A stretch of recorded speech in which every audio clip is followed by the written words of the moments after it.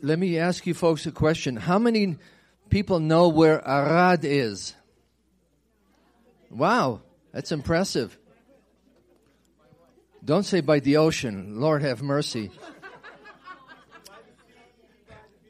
It is not by the sea. It is by the desert.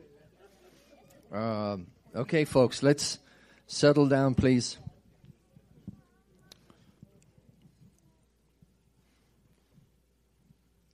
It's a blessing to have George and Rivka Witten, who come from Arad. Thank you.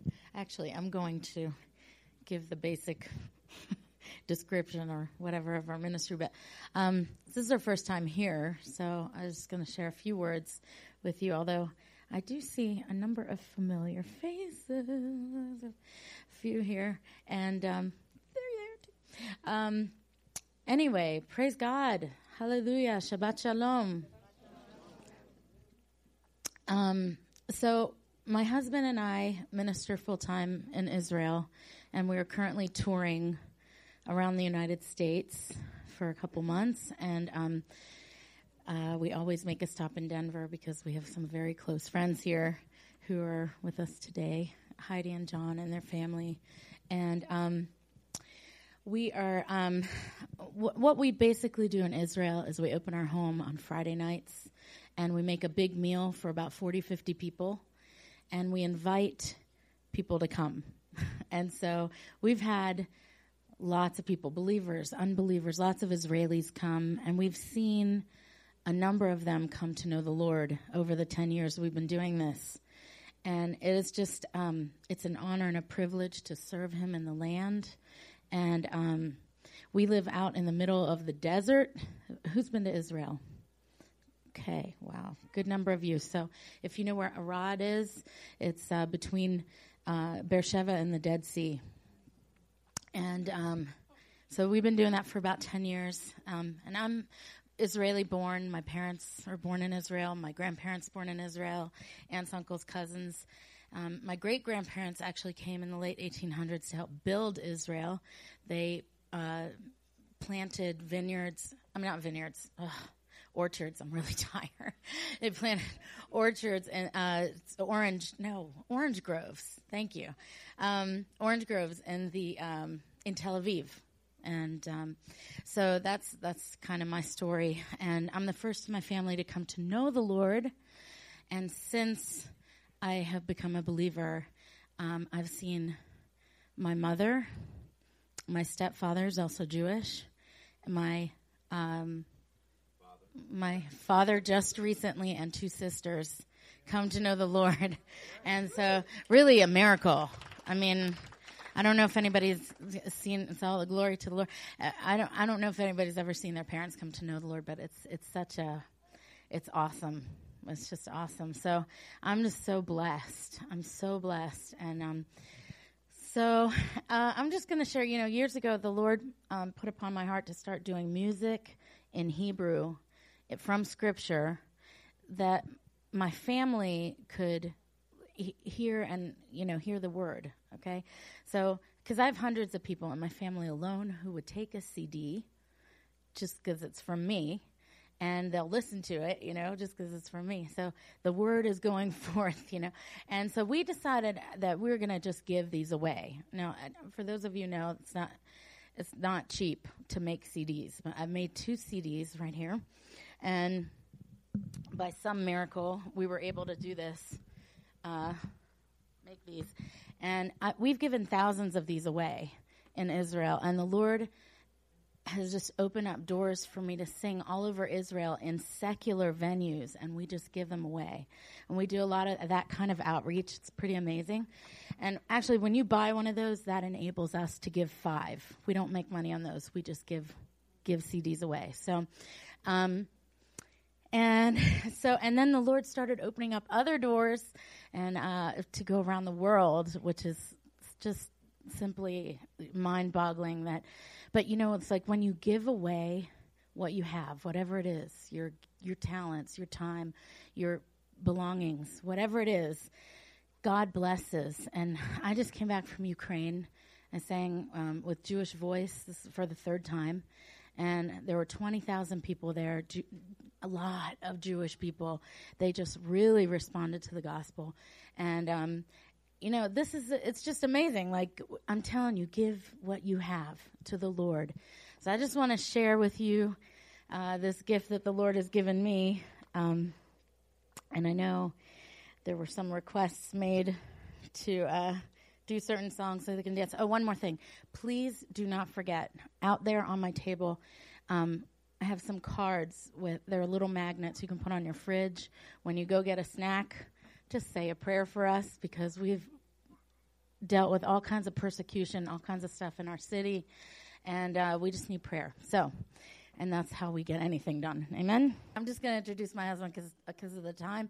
And this is my better half. Oh, you can excuse the kids. You want to do that?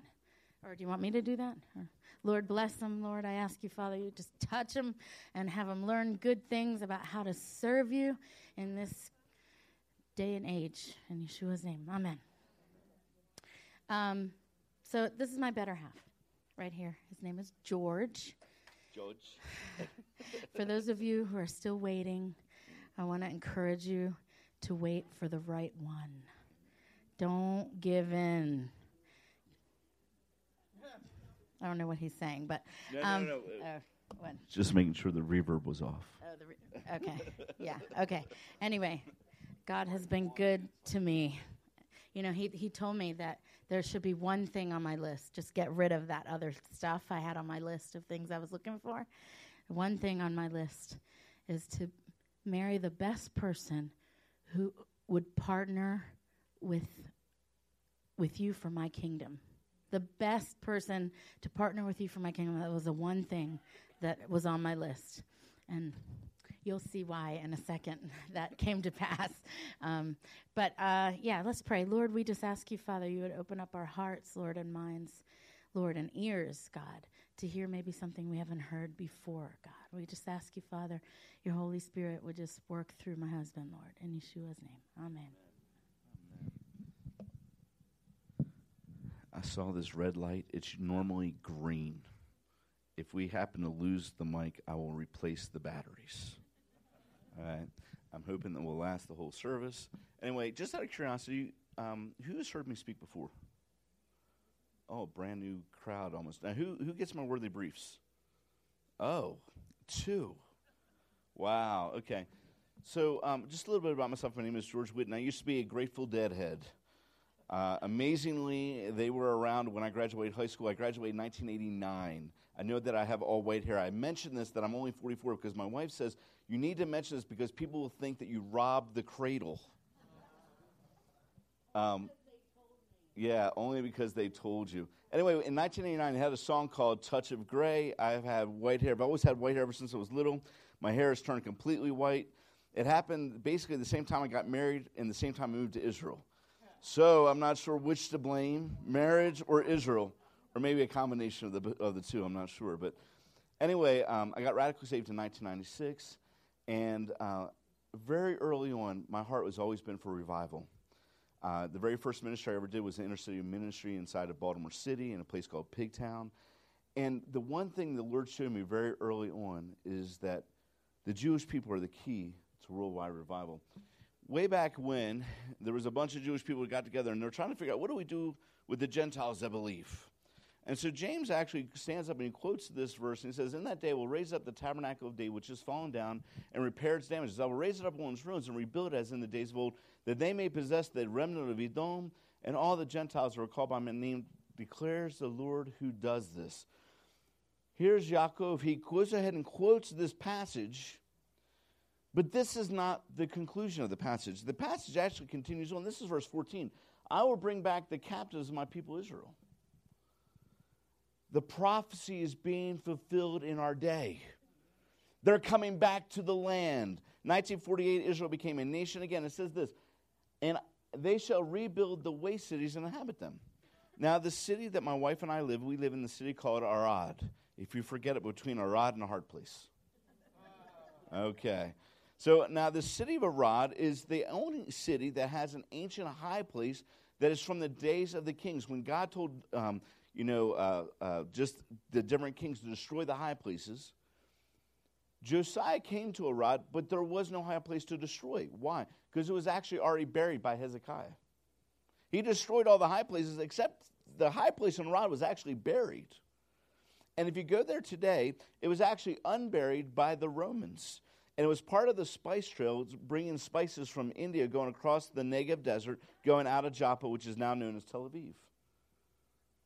If you go there today, you'll see an ancient Israelite altar with an ancient Israelite Holy of Holies, where they have a replica of the Ten Commandments that are on display at the Israel Museum of the Bible. Or, I'm sorry, just the Israel Museum in Jerusalem. And so you have to understand that this place God called an abomination. Why? Because they were mixing the holy with the profane. Arad is also very key in understanding history, because this is the city where the spies first spied out the land before the land was conquested. If you come into the city, on the left-hand side, you'll see these huge snakes and these huge vultures at the top. And as soon as you come into the city, it is a spiritual stronghold over our city. There's a sect of Orthodox Jews there called the Gur Hasidim.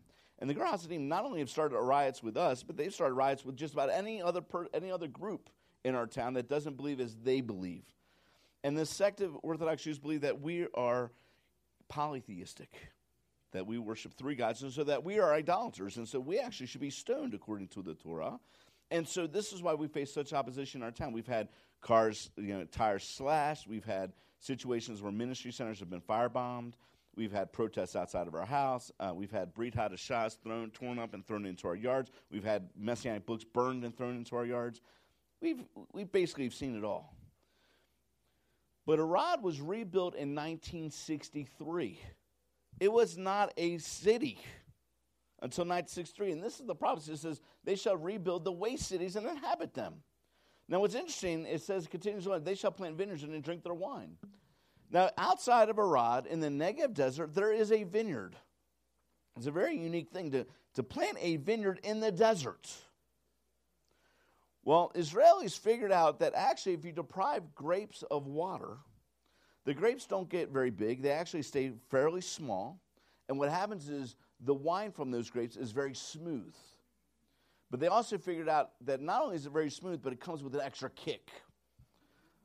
I'm just going to explain to you what that means later, when there's people over 21 that are here.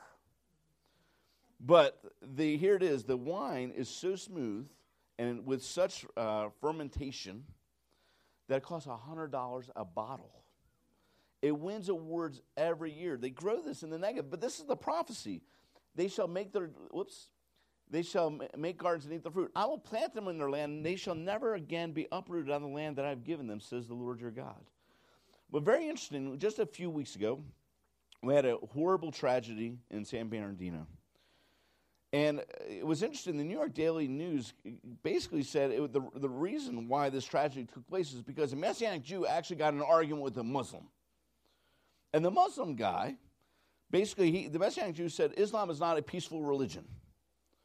And the Muslim basically wanted to prove that it was peaceful and killed him, along with 11 others.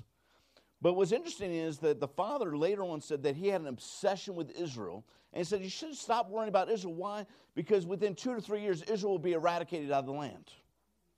He doesn't understand the prophecy. They shall never again be uprooted out of the land. Shall never begin uprooted. But now, ready for this? This is the prophecy that's being fulfilled in our day.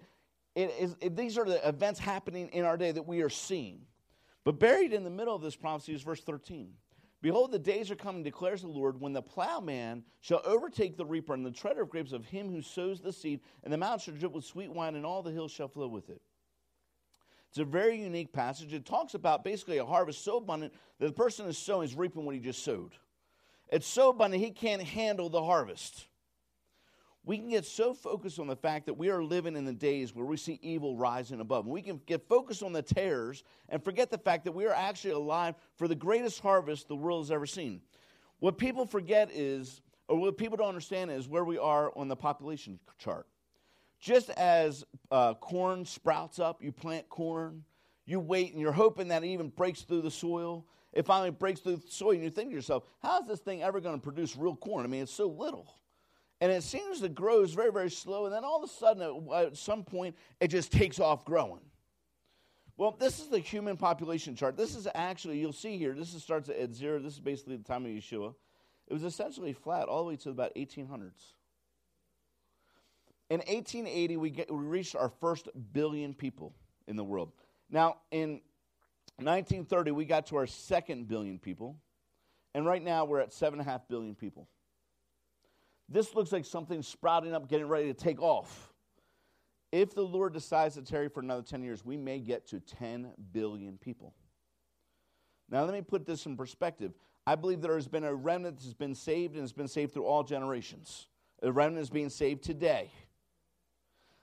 You can add up, let's say a remnant got saved for the first 2,000 years.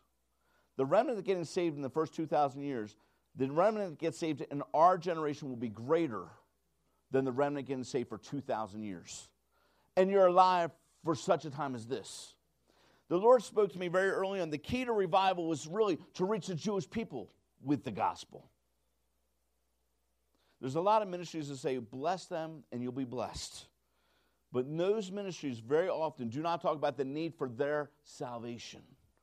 I mean, just 2 weeks ago, or maybe it was last week, the Pope said, we don't need to share the gospel with the Jewish people.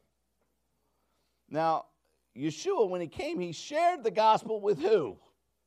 With the Jewish people. If he shared with, and Paul says, share with them first, and also to the Greek. And so here it is. The key to revival now, and understanding all these things, is that we are here, and the remnant gets slaved here is actually greater than all of this for 2,000 years. We have to understand where we are. We can get so focused on the tares. Look, I do the news every day, Monday through Friday. I mean, believe you me, the world is upside down, inside out. But when the Lord spoke to me about moving to Israel, I didn't know how I was going to get there. And the Lord spoke to me in 1998 and said, you need to start a website. And I started a website called Worthy News. And so we cover what's happening around the world, what's happening in Israel, what's happening in the United States, and what's happening to believers around the world. Now, every time I go back and forth between the United States and the U.S., between the United States and Israel, I always feel like I'm in a time warp. You have to understand that in 2002, I left the Christian Coalition. Now, the Christian Coalition was the leading organization for lobbyists, for values of believers in Washington, D.C. When I left in 2002 and 2003, the issue of gay marriage wasn't even a topic. That was 13 years ago. It wasn't even a topic, and now the Supreme Court has passed it through the land. Now, over the summer, we had a lot of different things happen, but the main thing that is a threat to Israel is this Iranian deal. Now, to put it in perspective, about 2 years ago, ISIS retook Mosul, took the bank in Mosul. When they took the bank in Mosul, it became the richest terrorist organization overnight. They had $2 billion in assets. Okay, $2 billion in assets.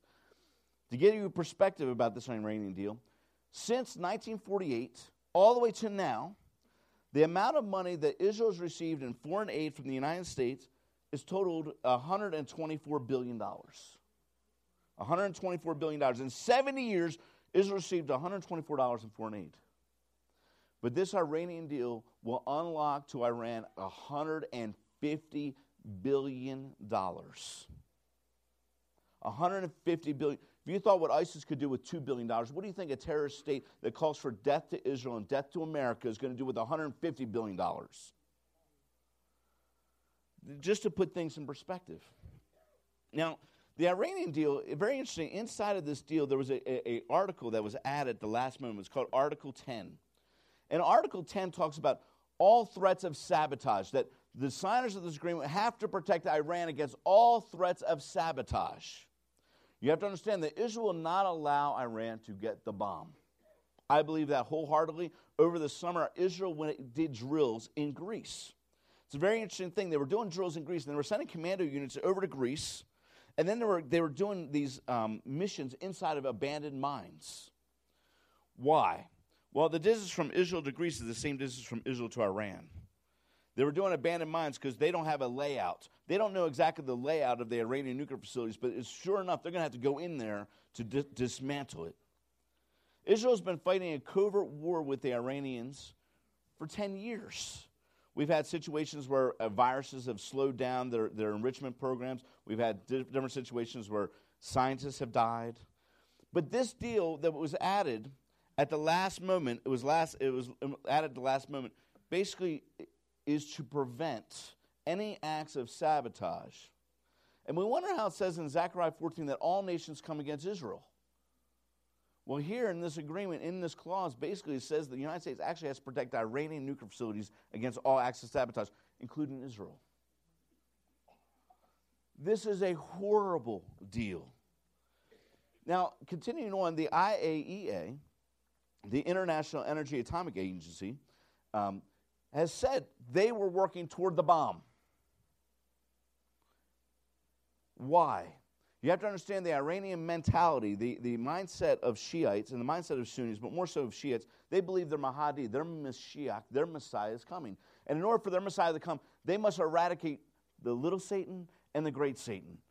The little Satan is Israel. Most Americans don't understand the great Satan is us.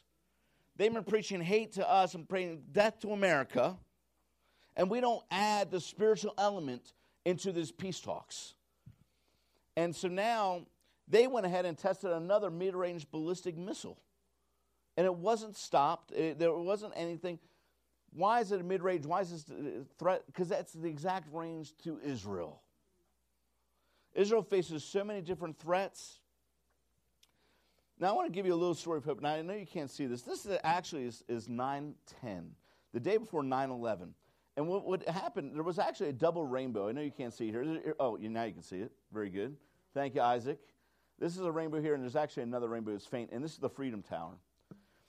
What I loved about this is when I saw this, I said, my goodness, we can get so focused on the fact that, the United States has become like Sodom and Gomorrah. But praise God that Abraham was given the promise. If I found just 10 righteous in Sodom and Gomorrah, he would not destroy it. And when I looked at this picture, I said to my wife, this is a very unique thing that happened at 9/10. But what was really strange was the next day, 9/11, I was sitting in my house in Arad, and there was a freak lightning show. The lightning storm went on for over 30 minutes. I have never seen a lightning storm like this. It didn't stop. It was like God's fireworks putting 4th of July. I mean, it was so surreal. But the fireworks are actually happening also in Saudi Arabia. This is the Grand Mosque in Saudi Arabia. And just before, the 6 o'clock prayers, which is what time in the United States? Just before 10 o'clock in the morning. 14 years later to the day, and it very well could have been to the minute. We don't know exactly what minute this took place, but 9:52, the first tower was struck. 14 of the 18 terrorists were Saudis, and all of a sudden, a lightning hits this crane and kills over 100 people. And one of the persons that died was an Iranian scientist. Now, continuing on, the crane was actually owned by the bin Laden family.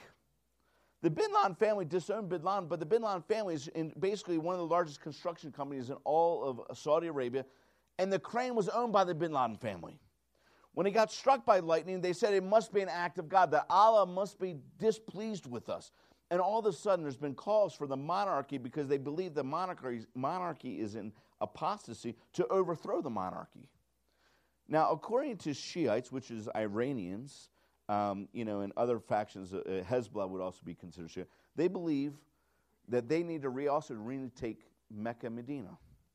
And one of the hadiths, one of their commentaries says that when a king named Abdullah dies, and he just passed away, that they would be an uprising in Yemen, which is happening now, and this army from Yemen would retake Mecca, Medina. And so all of a sudden, the Saudis are fighting for power, and there was a stampede that took place.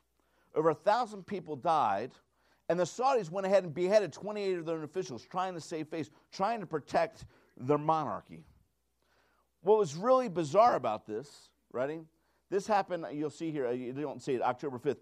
A week earlier, they were just chosen to head the UN Human Rights Panel. The head of the UN Human Rights Panel just beheaded 28 of their own officials. We're not hearing any of this. Now, a lot of talk was happening about the Shemitah. the Shemitah, and everyone said nothing happened during the Shemitah. There was so much that happened during the Shemitah that most people don't understand everything was happening because we're in a box, we're in a bubble. We're looking at everything as Americans. You're looking at everything in America.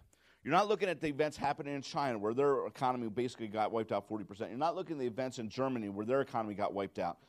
And you're looking at different events around the world. And what happened was, ready for this, that they lost $11 trillion across the globe. $11 trillion was wiped out. The problem is that we hear the word trillion so much, we've been desensitized to how much a trillion is. So let me give it to you in the scope of time. 1 million seconds is about 13 days.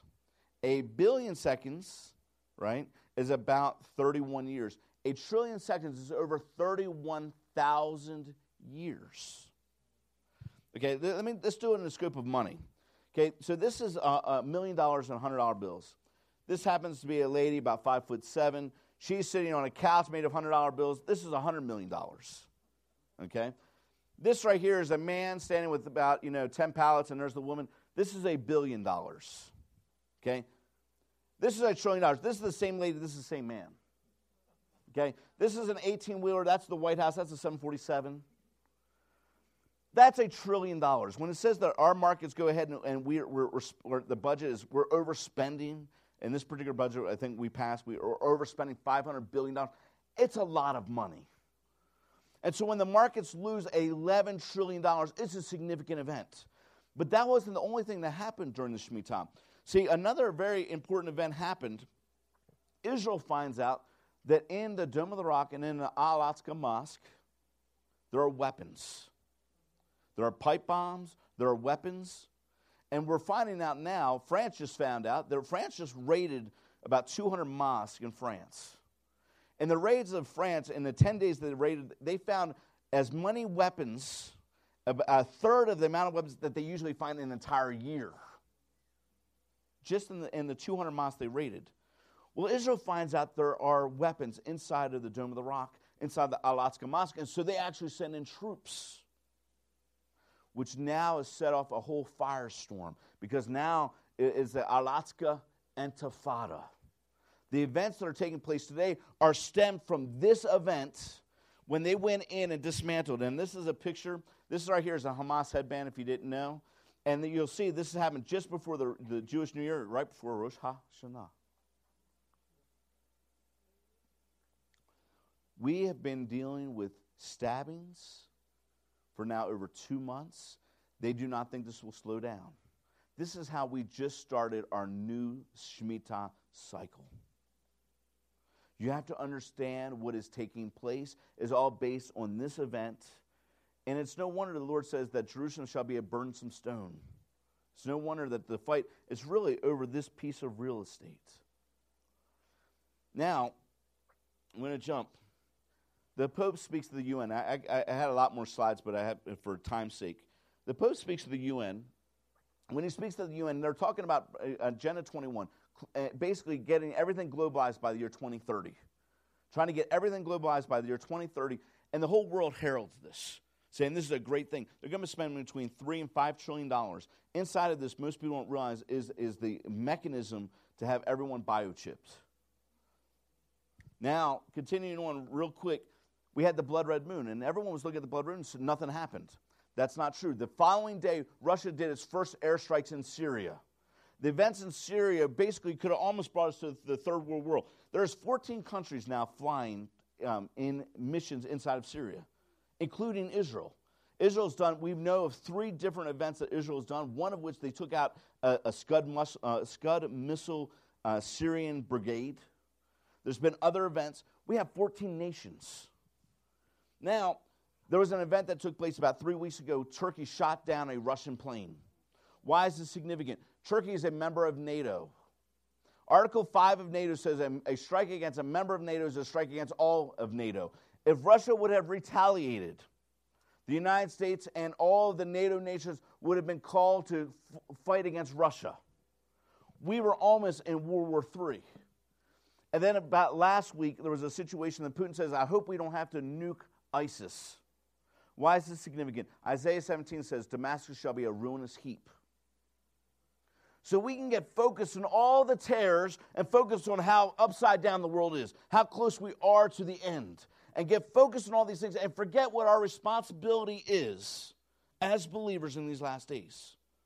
You see, I'm gonna have to skip this because I'm out of time. Talk to me afterwards. I'll tell you about that part. But Paul, he says this. He says, now all these things happened to them as examples, and they were written for our admonition, upon whom the ends of the ages have come. How many believe that we're at the end of the world? We're getting ready to see the Mashiach come. And Paul actually says, look, study this passage. And what he's actually studying is the Exodus. See, if you want to understand what's happening in Revelation, you actually have to study the Exodus. They're very closely related. I don't have time to get on the details, but this is Paul's warning. He says, moreover, brethren, I do not want you to be unaware. He says, wake up. Wake up. Be aware that all of our fathers were under the cloud, all passed through the sea, all were baptized into Moshe in the cloud and in the sea, and all ate the same spiritual food. They all drank the same spiritual drink, for they drank of that spiritual rock which followed them. That rock was Mashiach. But with most of them, God was not well pleased, for their bodies were scattered in the wilderness. If you think about it, out of all the thousands of people that left the Exodus, only Joshua and Caleb actually entered into the promised land. Now, I'm not talking about salvation here, because we know that Moshe was saved. But what I'm talking about is being well-pleasing before God. And so what Paul goes ahead and says this. Now, these things became our examples to the intent. Verse 1. We should not lust after evil things as they also lusted. Verse 7. Do not become idolaters as some of them. As is written, the people sat down to eat and drink and rose up to play. Verse 8. Nor let us commit sexual immorality as some of them did, as in one day 23,000 fell. Verse 9. Nor let us tempt Mashiach, as some of them also tempted and were destroyed by serpents. Verse 10 is the big one. Nor complain, as some of them complained and were destroyed by the destroyer. Paul is saying, study the Exodus. And then verse 11, now all these things happened to them as our examples and were written for our admonition, upon whom the ends of the ages have come. What he's saying is get holy. We can start complaining about all the bad things happen in the world and get focused, instead of being focused on what we are supposed to be focused on. See, what we're supposed to be focused on is the assignment that all of us have, is to share this good news of the gospel. I believe there's two voices speaking in the body. When Paul says study the Exodus, if you study the Exodus account, these are the events happening today. The spies. Then Moshe sent them to spy out the land of Canaan and said to them, go up this way into the south, go up into the mountains and see what the land is like, whether the people who dwell in it are strong or weak, few or many, whether the land they dwell in is good or bad, whether the cities inhabited are like camps or strongholds, whether the land is rich or poor, and whether they are forested or not. Be of good courage and bring some of the fruit of the land. Now this was the season of the first ripe grapes. When are grapes harvested? In the fall.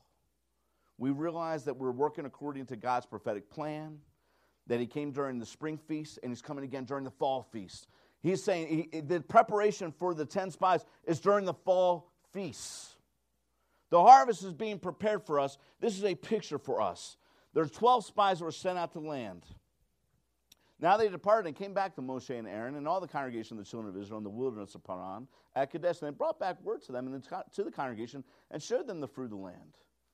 Then they told him and said, we went to the land which you sent us. It truly flows with milk and honey, and this is its fruit. Nevertheless, the people who dwell in it in the land are strong. The cities are fortified and very large. Moreover, we saw the descendants of Anak there.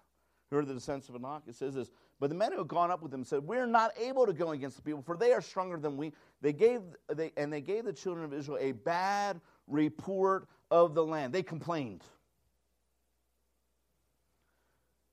Which they had been spied out, saying, the land which we have gone out as spies is a land that devours its inhabitants. And all the people we saw in it were men of great stature. There we saw the giants, the descendants of Anak come from the giants, and we were like grasshoppers in our own sight, and so we were in their sight. I believe there's one voice that's speaking to the body. 10 spies coming out. They're speaking to the body, and they're saying, America is doomed. We'll never have a revival in Las Vegas. We'll never have a revival in New York City. We'll never have a revival. All these cities are like Sodom and Gomorrah. There's spiritual giants there. The cities are fortified. We'll never take it. Who was alive in 1967?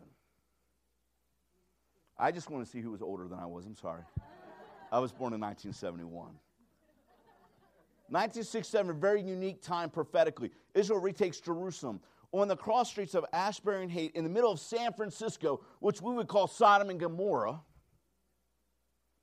on the intersection of Ashbury and Haight, a revival broke out called the Jesus Movement. And during the Jesus Movement, more Jewish people came to faith during those 7 years than all 2,000 years combined. It happened at a time when everything looked the most bleak. I mean, the world must have been thinking, believers at that time must have been thinking, oh my goodness, there's false love, false peace. This whole hippie movement's going to overwhelm, we're going to be destroyed, we're going to be wiped out. That's not what took place. Revival took place. It happened when it was the most dark.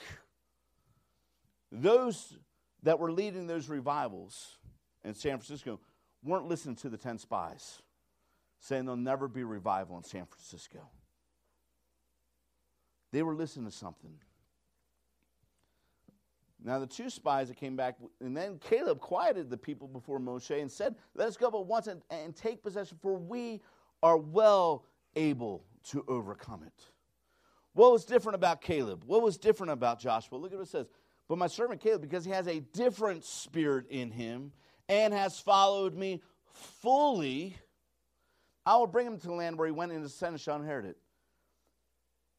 Caleb and Joshua were able to walk into all the promises of God. God wasn't displeased with Joshua and Caleb. They were able to walk into all the promises of God. And they spoke to the congregation of the children of Israel, the land which we passed through, the spied land, is exceedingly good land. If, the word is if the Lord delights in us, then he will bring us to the land and give it to us, a land which flows with milk and honey. Only do not rebel against the Lord, nor fear the people of the land, for they are our bread. Their protection has departed from them, and the Lord is with us. Do not fear them. The 10 spies, when they spied out the land, they looked at themselves and they didn't have something. They didn't have the God factor. What they looked at themselves, they said, we're grasshoppers in the sight of giants. If you look at yourselves in the midst of the world that we live in, you may feel like a grasshopper. But that is not how God looks at you. If you're truly in the Mashiach, then you are part of the priesthood of God. You're called more than conquerors through him that loved us. See, they had the God factor. If you take the God factor, of course you will feel defeated. But if God is for you, who can be against you? What we have to learn from Joshua and Caleb is they understand that God is with us. Now, if you start standing up for the Lord and start believing that God is going to take down the spiritual strongholds around your life, start taking the spiritual strongholds over Las Vegas, over New York City, over Denver, and start walking in holiness and righteousness, look what happened. And all the congregation said to stone them with stones. It's no wonder that you get opposition within the body itself when you start walking in the way that God has called us to walk. Now, the glory of the Lord appeared in the tabernacle meeting before all the children of Israel. Then the Lord said to Moshe, how long will these people reject me? How long will they not believe me with all the signs I have performed among them? We are privileged to be alive for such a time as this, that we have seen now the restoration of Israel. We're seeing the restoration of prophecy being fulfilled in our very eyes. I could take the attitude of the 10 spies and never accomplish anything in the city that we live in. But I'm walking like Joshua and Caleb, and I believe what the scriptures tell me, that all of Israel shall be saved. There's 15,000 or so Jewish believers out of 6.5 million Jewish people in Israel. I could start feeling to myself, oh my goodness, they had the largest gay parade in Tel Aviv this year. I could get overwhelmed with the fact they're pushing for gay marriage. I could be overwhelmed by the fact that all of a sudden, obstacles upon obstacles are facing us. That is not what we're called. We're called to understand who we are. We're kings and priests of the Most High God. We're called to slay the giants. Even the greatest giant slayer, David, Eliab, his brother, fought against him. Now, Eliab, his older brother, when he spoke to the men, Eliab's anger was aroused against David. Why did you come down here, and with whom have you left those few sheep in the wilderness? I know your pride and your insolence of heart, for you've come down to see the battle. And David said, what have I done now? What is my cause? Now look what David does. He stands up against the giant. It says, then David said to the Philistine, you come to me with the sword and with the spear and with the javelin, but I come to you. He's not saying you need weapons. He's saying you need the Lord. He says, I come to you in the name of the Lord of hosts, the God of the armies of Israel, whom you defied. This day the Lord will deliver you in my hand, and I will strike and take your head from you. I want you to think about this. David didn't even have a sword in his hand. He went with him with a slingshot and 5 rocks, and he says to the giant, I'm going to take your head from you. That's chutzpah. See, what we need today is holy chutzpah. So start walking with this attitude that we will not be defeated. Start walking with the attitude, I'm going to slay every spiritual giant that is in front of me. Now notice this. He says, and this day I will give the carcasses of the camp of the Philistines. David wasn't just ready to slay the giant. He was ready to slay the entire army of the Philistines by himself. He wasn't seeing who was with him. He knew that God was with him. And one with God is an army that cannot be defeated. And then he continues on. Why? That all the earth may know that there's a God in Israel. See, we have to be put in a situation where it seems like nothing could possibly come out of this. And we have to be put in such a dark place that when God shows up, everyone knows it's God. Because they sure knew it wasn't David. And then if you notice here in verse 48, so it was when the Philistine arose and drew near to David, David hastened and ran toward the army. He was ready to take on the whole army by himself. And it says that all this assembly should know that the Lord does not save with a sword and spear, for the battle is the Lord's. We have to understand this battle that we face is not our battle. It is God's battle. We have a promise given to us. Arise and shine, for your light has come, and the glory of the Lord is risen upon you. For behold, darkness shall cover the earth, and deep darkness the people. But the Lord will rise over you, and his glory will be seen upon you. That's the same thing that happened to Joshua and Caleb. It's the same thing that happened to David. We got to start walking around with some holy chutzpah. Start walking around saying, I'm going to take the head off the spiritual giants. I'm going to start walking around with an attitude that God is going to bring forth revival. Every person I talk to, God's Spirit is going to be anointing through us to reach them with the gospel. We got to start understanding that God has placed us here for such a time as this to be part of the greatest harvest the world has ever seen. And you're privileged to be here. We can get so focused it's the end of the world. It is not the end of the world for us people. It is the beginning of the kingdom. We're getting ready to see the King of Kings and the Lord of Lords. And what is he going to say to us? He's going to say, well done, thou good and faithful servants. Or is he going to be displeased with many, just as many of those that left the Exodus couldn't let go of their sin, couldn't let go of all the things that were binding them up? If we are going to do great things, we got to let him work through us. We got to let go of our sin. We got to start walking in holiness. Got to start walking in righteousness. We got to start walking with the anointing. Because if you start walking with the anointing, guess what? The giants don't want to face you. We've lost our chutzpah. We need to get our chutzpah back. We're almost home, people. We're in the final stretch. We're at the end. Let us finish the race stronger than when we started. You know, a relay race is very interesting. Baton has been passed from generation to generation. But the last runner is called the anchor leg. God has thought us so privileged to be part of this anchor generation. The strongest runners. You may feel like a grasshopper. Stop. Start realizing who you are in the Mashiach. For we are more than conquerors to him that loved us. So, Abba, Father, I ask you, Lord, that you would seal this word, Father. Father, I ask you, Abba. Father, we ask you, Abba, that your Spirit would come down in such power. That your anointing would come down, Father. That all spirit of fear and the spirit that says we can't would be removed. Father, I ask you, Lord, that you would fill us with such an anointing.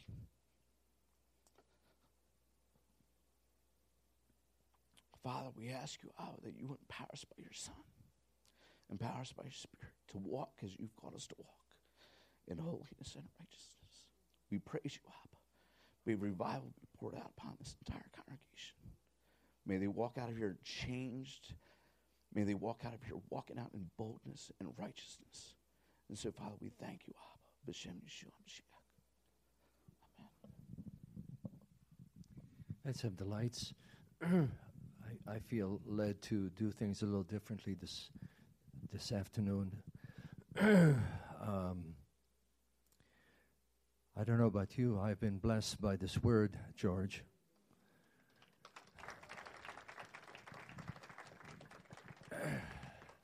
And I sense that we really want to seize the opportunity to respond to what it is that God is saying to each one of us. So yes, we will take some time for prayer. Afterwards, we'll take up the offering. But at this point, when the Lord taps us on the shoulder and speaks to us, we want to respond. And if your life has been characterized by fear and insecurity because of what's going on in the world, because of what's going on in your life, take a moment or so to say, Lord, you are infinitely bigger than all of these things. And lay hold of what it is that God has for you, what he has for you to do, and say, yes, I will do it.